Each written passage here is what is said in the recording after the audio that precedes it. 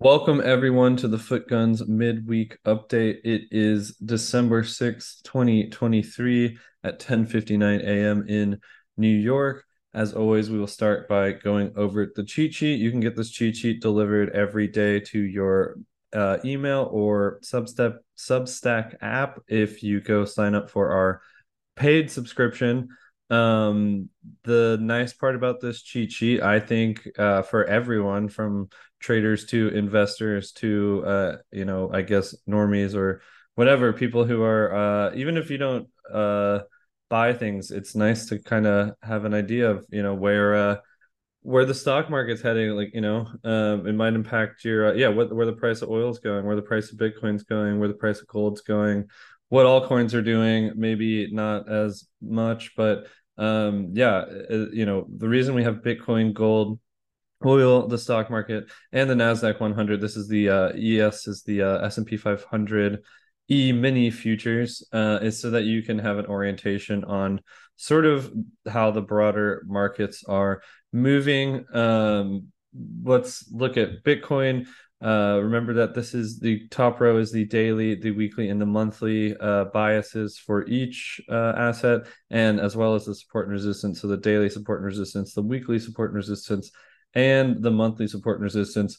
This was last Thursday, the last day of November, and Bitcoin had this resistance on the daily around 37,000, and on the monthly and weekly somewhere between 41 and 42K. And the thing is, our biases that we calculate are based on volume and momentum, and they were showing that Bitcoin had enough momentum on every time frame to push through these resistances. Then going into Friday, the momentum continued. Gold sort of stalled out. Oil started stalling out. The stock market, which was interesting, started to lose a bit of momentum, but the price actually didn't really go down that much, and it's continuing in that way where the momentum seems to be decreasing, but there's not a big downward reaction in the price yet, which is why we're still showing this neutral color here, even though we have some down arrows. And yeah, Bitcoin continued through Saturday, Sunday, and yeah, even on I believe this was Monday, Bitcoin got even more of a swing upwards and threatened to push through this 42K resistance, which it in fact did this morning, or I guess last night. But yeah, this is sort of how you can use the cheat sheet to see, our indicators are trying to give you our bias, as well as where we see important buy zones and sell zones essentially. So yeah, if you are not trading all the time, maybe even making a decision once a month or something like that, this is a great way for you to quickly just sort of keep track of where things are heading, more than just looking at a price. There wasn't much I could find on X or Twitter this morning. One thing, this guy's calling for ETH BTC ratio to go down towards about 0.035, which I think is possible based on the price structure, historic price structure. But yeah, I could also see a bounce here, or a quick sort of wick down and recovery. I do think that one catalyst for ETH to gain ground against Bitcoin would be when the Bitcoin ETF is announced. If you aren't familiar with this is the Bitcoin rainbow chart. They added this purple zone to it basically over the last year or so, because before then the only time it had gone into this purple zone was in 2020 March, during the COVID flash crash, and I guess sort of maybe briefly in 2015, mid 2015 or late 2015, I mean.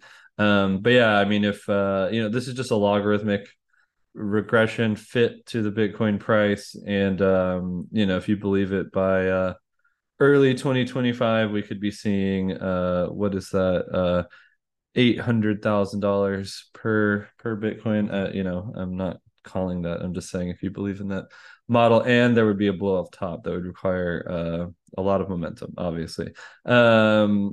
some point soon there's going to be a little whiplash after a move like this where you get some huge candle down and then a V recovery right back up. Yeah, we if you go read the newsletter from yesterday, I presented sort of this trading range that Bitcoin just sort of blew through. So now I expect sort of 42K-ish to hold as support.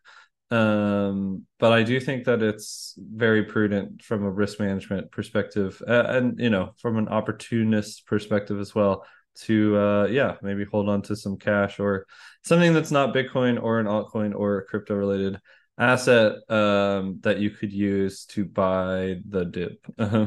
Yeah, I don't think I think we need to lose. I mean, I keep saying it over and over again, grinding because it's important.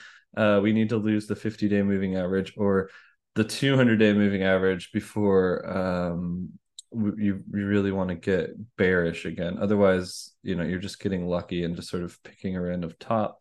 That's sort of like Bitcoin sort of trading in a very strange place that it's hard to find a lot of historic congruence or whatever of why the price should be where it is. And so it's not necessarily the best time to short, I don't think, because there's a lot of upward momentum. So you kind of want the momentum to die and the price to sort of lose a critical level before you think about shorting. You could be selling here, like, if you were long from like a long, long, long time ago. But this is your own decisions. I'm just presenting ideas. I hope everyone has a good week. I will see you next week.